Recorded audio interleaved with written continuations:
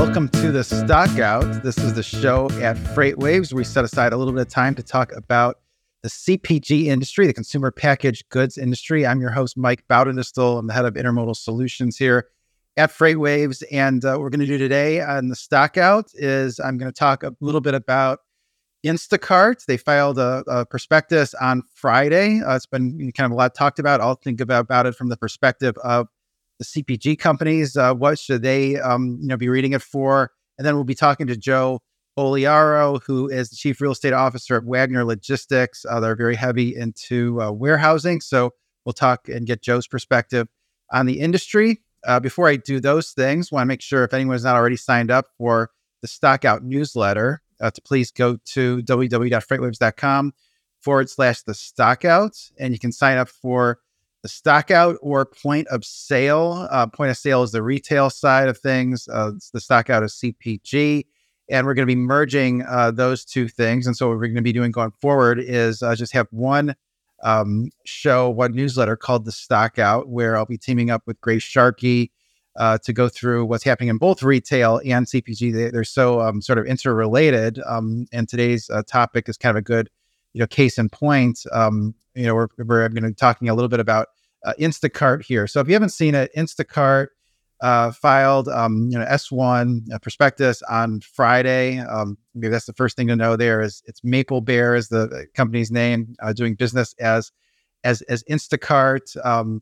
And they had a lot of things to say about sort of CPG industry, but, also a number of things on just e-commerce in general, where they said the e-commerce for grocery went from 1% in 2009 to 3% in 2019 to 12% in 2022. So the pandemic basically quadrupled the size of the online grocery marketplace. Of course, Instacart has been a big, part of that. What they do is they basically facilitate the retailers' abilities to get their products online. So it's not just this Instacart marketplace, but it's also operating under the retailer's own storefronts. So it appears that the retailers have all of the technology in place that maybe they're really just leveraging, Instacart's technology. They bring up some good points how grocery historically has not invested very much in IT, maybe just 1% of their sales. So Instacart could invest more in these processes than the individual retailers could, at least the smaller sort of grocery retailers. But we also learned some about the company's business model, where they get about 70% of the revenue from transaction fees, either from working on behalf of the retailer or from consumers. But the other 30% is what they call advertising and other revenue. So primarily advertising does appear to be a higher margin business, and that's really sort of the crux of the business model. I've seen some analysts suggest that that's all the profitability, which is another point here, is that the company was profitable in 2022 for the entirety of the year, and also profitable in the first half of 2023. They also revamped their executive lineup and have executives in there that are really seasoned in the advertising space, have brought companies public, previously. So it does seem like the company's both with, getting their financials to a point of profitability, given that's what most investors want now, no longer growth for growth's sake, and also getting the management team in place. They've been positioning themselves to go public. Mentioned a minute ago that 12% of grocery shopping is now done online. They think that could maybe double.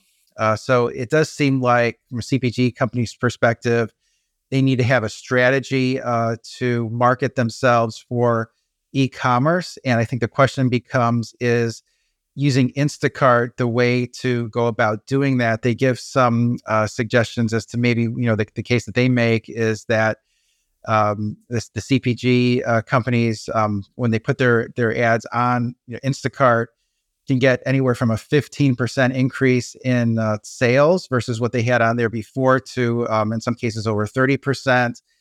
They talk about how, they can offer, lots of different ways to do that in terms of advertising, bringing the product up on the page, offering the company's individual product pages, and they have an ability to make it so a customer that wants to buy in bulk can do so, and guess Instacart has the visibility to see whether or not there's enough inventory to make that offer. So they do quite a lot with sort of tracking, making those that advertising sophisticated. So it does seem like an interesting proposition for the CPG companies. They did also talk about how some of the CPG companies are advertising more online. They say that CPG brands spend about $200 billion on advertising, and that equates to anywhere from 20 to 30% of their gross sales. And they say about 25% of that is online. So still 75% of it not online, which suggests that there's really a long way, a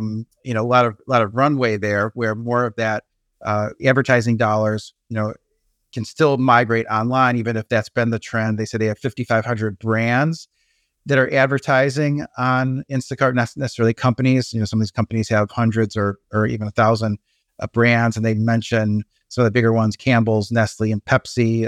Pepsi, by the way, investing $175 million as part of a private placement in the offering. And then some of the smaller brands they highlight are Banza, Chloe's Fruit Pops, and Wisps. So, let me know if anyone in the CPG industry thinks this is worthwhile or not. Would be, love to get your feedback. So that's our one CPG news story today. With that, I want to bring on today's guest. It's Joe Aliaro, Chief Real Estate Officer at Wagner Logistics. Do we have Joe? There's the logo for Wagner Logistics. There you are. Good to see you. Thanks for joining me. Yeah, thanks, Mike. Thanks for having us on. Excited. Are you an Instacart user? I was thinking about it as you were talking about it. I know my wife uses Instacart. I honestly, I don't think I've ever used it. I'm a laggard when it comes to the use of that kind of technology. I'm old school. I don't have a smartwatch, mostly because of my ADD. But no, I don't think I've used Instacart. Gotcha. Okay. So why don't we start out? Just give us a little bit of an overview of Wagner Logistics for those that aren't familiar. Yeah, so Wagner Logistics is a third-party logistics firm based in North Kansas City, Missouri. We occupy roughly 7 million square feet across the U.S., across 25 different operations. A lot of what we've done has been steeped in contract warehousing in support of manufacturers, some of which make CPG, consumer packaged goods. We're pretty heavy in the paper industry. We've run with automotive. We do energy. You name it. Since we've been in business since 1946, so you name it, we've probably seen it. Yeah, so you do a lot with warehousing, a lot with contract warehousing. Yeah. So, what are you seeing in the warehousing market currently? I mean, we've heard so much about shortages. It does seem like the market's maybe correcting. You were on Thomas Watson's show a few months back, Loaded and Rolling. He said that at the time, warehousing space was about 95% utilized. Where are we now? So I don't think that's changed a whole lot. The markets continue to be tight, especially in markets like Dallas, East and West Coast. The vacancy rate continues to be 5% or below. And in some markets, it's much lower than 5%. Good luck finding space in the Inland Empire. When it comes on, it goes right back off the market. So I think really what we're seeing for challenges is storage rates. Storage rates and rental rates for warehouse spaces in these markets where the vacancy is low continues to go up. So we're constantly looking for sublease opportunities, or to just get in with one of our customers that has a location already and run the locations as a sole operator for them. And that seems to work pretty well for what we're doing. But as the storage rates have continued to increase, it creates a much higher barrier to entry for 3PLs and other groups that are trying to get into that market as a service provider. In addition to that, we're also seeing a drastic reduction in big box warehouse space, mostly because some of the developers around the country, like Prologis, North Point development, they've cut their pipelines in half for these large, big box warehouse distribution centers, mostly because of interest rates, construction lead times, and then also, construction materials are way more expensive than they were a couple of years ago. And so I think they're not completely shutting off their pipeline, but they are drastically reducing it to kind of wait out the storm. Yeah, that's so interesting because we went through this period of such extreme tightness in warehousing space. And then the narrative started to shift where there was going to be a lot of building and we're just going to overbuild it. We're going to just overshoot the problem.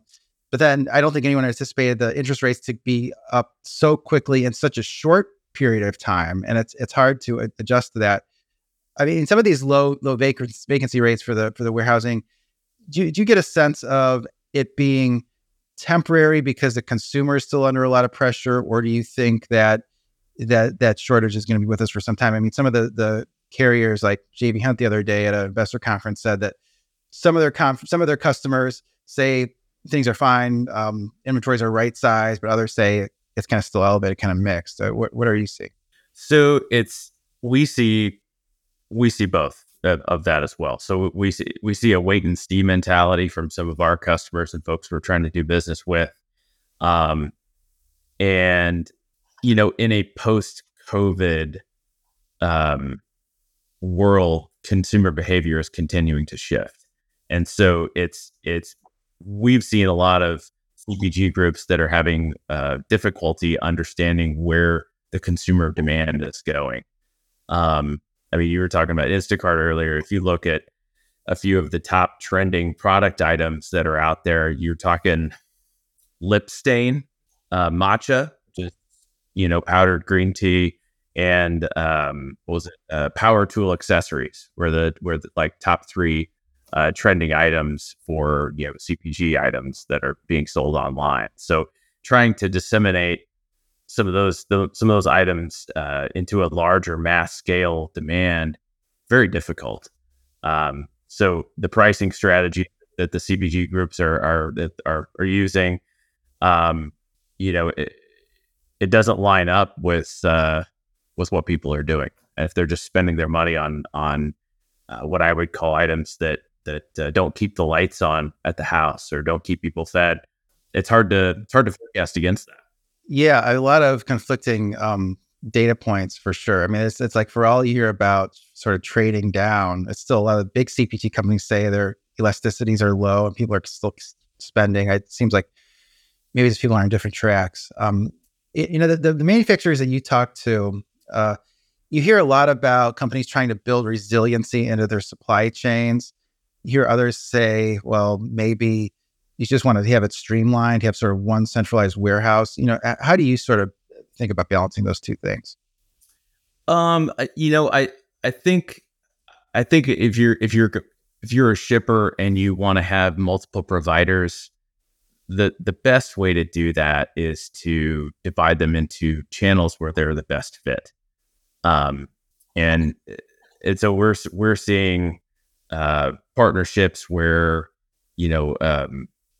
depending on how many product channels you have and what the requirements are across that particular supply chain, you might find a provider that excels in that particular product type, whether that's a charcoal or a kitty litter or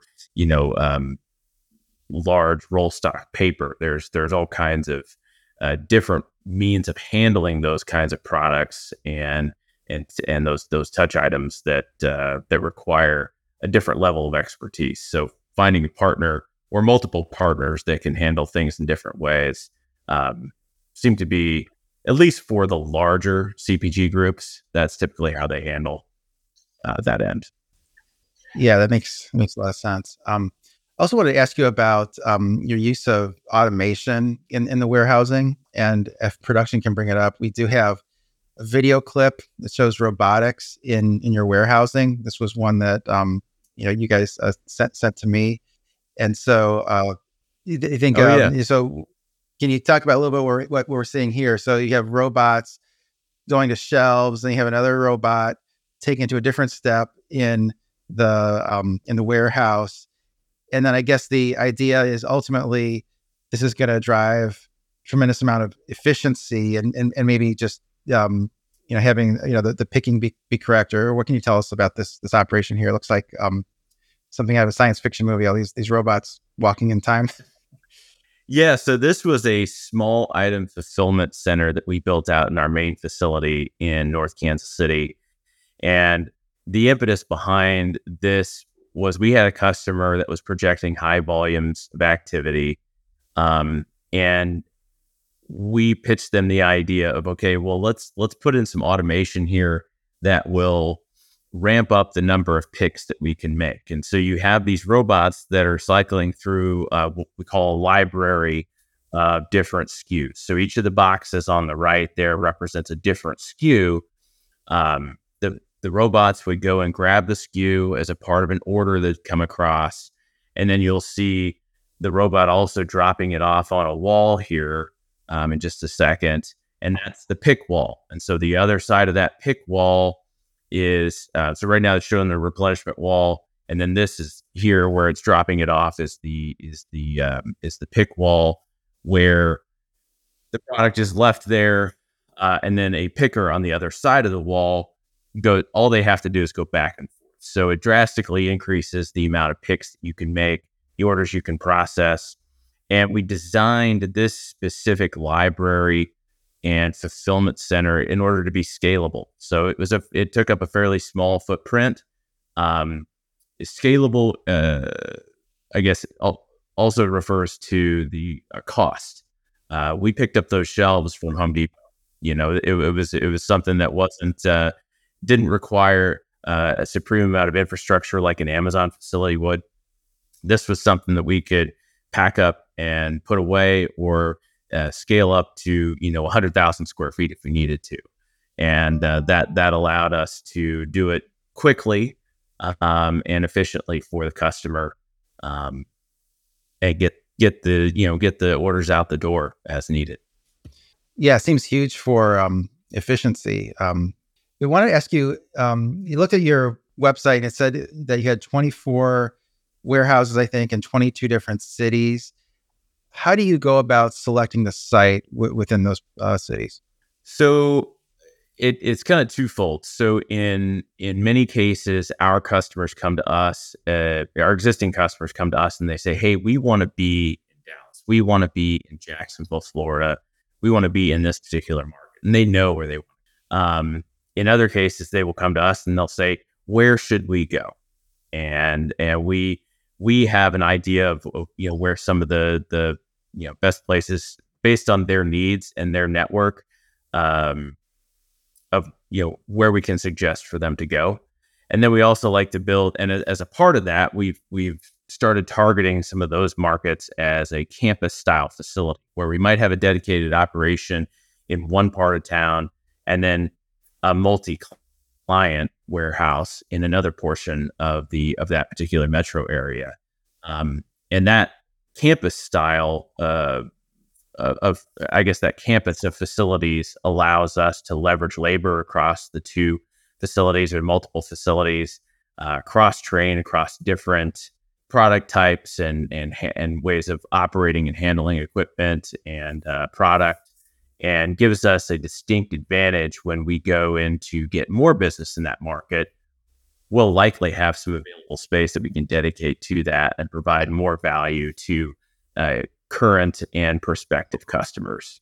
And that's really how we go into considering a market. It's how many customers can we service in that market and what's our ideal footprint.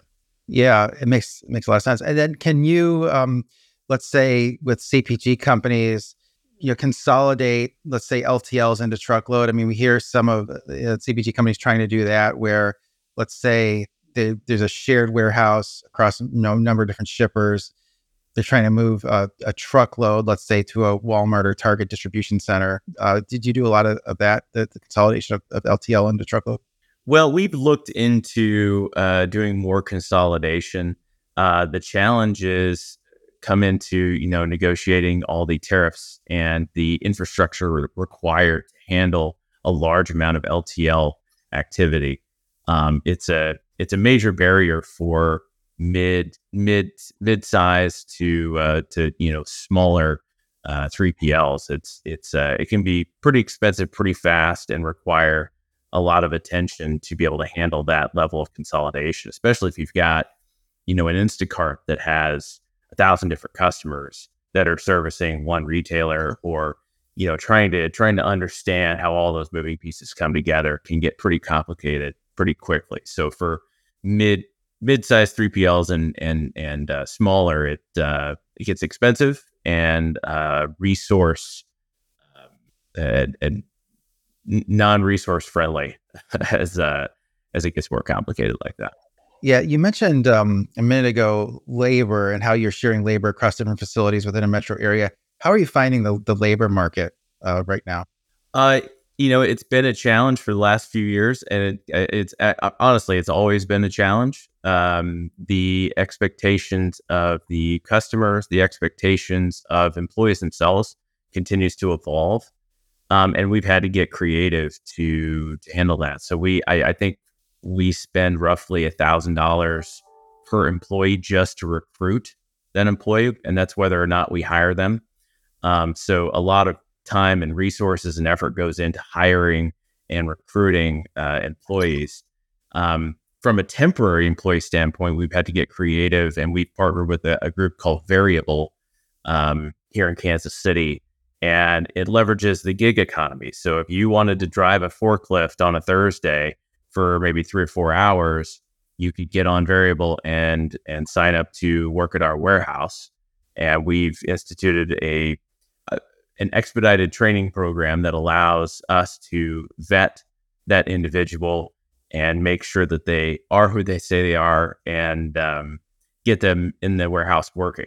And the intent there is to replace roughly 10% of the workforce, but it also gives us more flexibility and elasticity when we need temporary workers. What we've found is that those temporary workers coming from a variable or from a gig perspective are much more excited and more eager to be more hands-on in the warehouse. They're there because they like what they're doing. And it's not, I guess it's not like a hobby for them, that they're making money doing it, but it's a different kind of conversation in that regard, which has been kind of refreshing. And so taking those creative approaches has been beneficial so far. Yeah, that's interesting. It is creative. And it's interesting to hear your perspective that those have been good workers. Any other ways that, let's say, a CPG company can avoid on time and in full fees? That seems to be on everyone's mind. Especially now that the retailers are pushing for convenience and orders that are perfect and all those things. Yeah, so OTIF, or on time in full, kind of came in to replace the case fill rate as a metric in CPG warehouses. And we see about 25% of orders or trucks arriving early to fulfill the orders.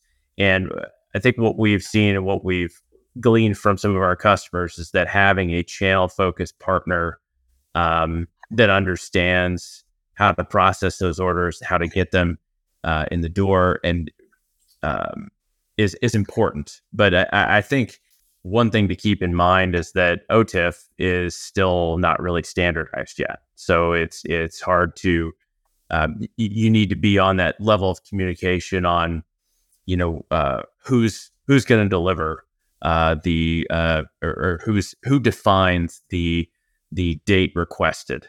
Is that the retailer? Is that the manufacturer? Who defines the delivery slot of what is that definition, and then what does in full mean? And so until that becomes standardized, you just have to stay in close communication with all the different groups there and have clear definition between the two parties of what on time in full means to those groups. Yeah, really good point there. You do wonder if it is going to be standardized, or if some retailers are always going to push it forward and be more demanding. But that was great. That's really all the time we have. But how can people reach out to you and find more about Wagner Logistics? Yeah, you can find us at wagnerlogistics.com. You can find us on LinkedIn, and you can find me on the socials on LinkedIn. But yeah, we're here in Kansas City. We're all over the country, and we're not going anywhere anytime soon. So Sounds thanks great. for having us. Thanks very much. Absolutely. Yeah, thank you.